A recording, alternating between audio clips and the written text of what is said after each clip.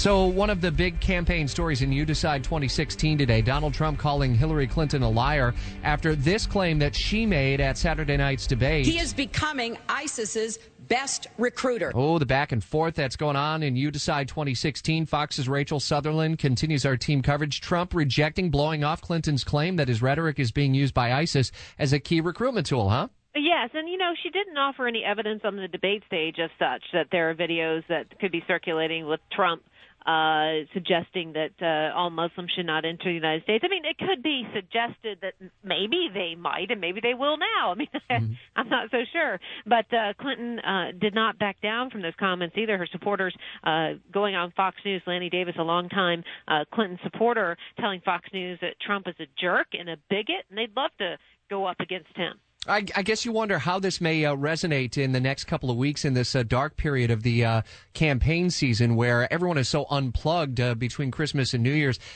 Anyone really going to capture attention? I mean, only 6 million people watched the debate on Saturday night even. Right, because they were at Star Wars. I mean, it was very strange to have this debate the Saturday night before Christmas, on a Saturday night anyway, and a Saturday night when everybody's more interested in, Han Solo than Hillary Clinton. Yeah, it's going to be a storyline that we'll watch evolve in the days ahead and weeks ahead in the campaign. You Decide 2016 and what the poll numbers may end up showing. Fox's Rachel Sutherland for us on Jacksonville's Morning News.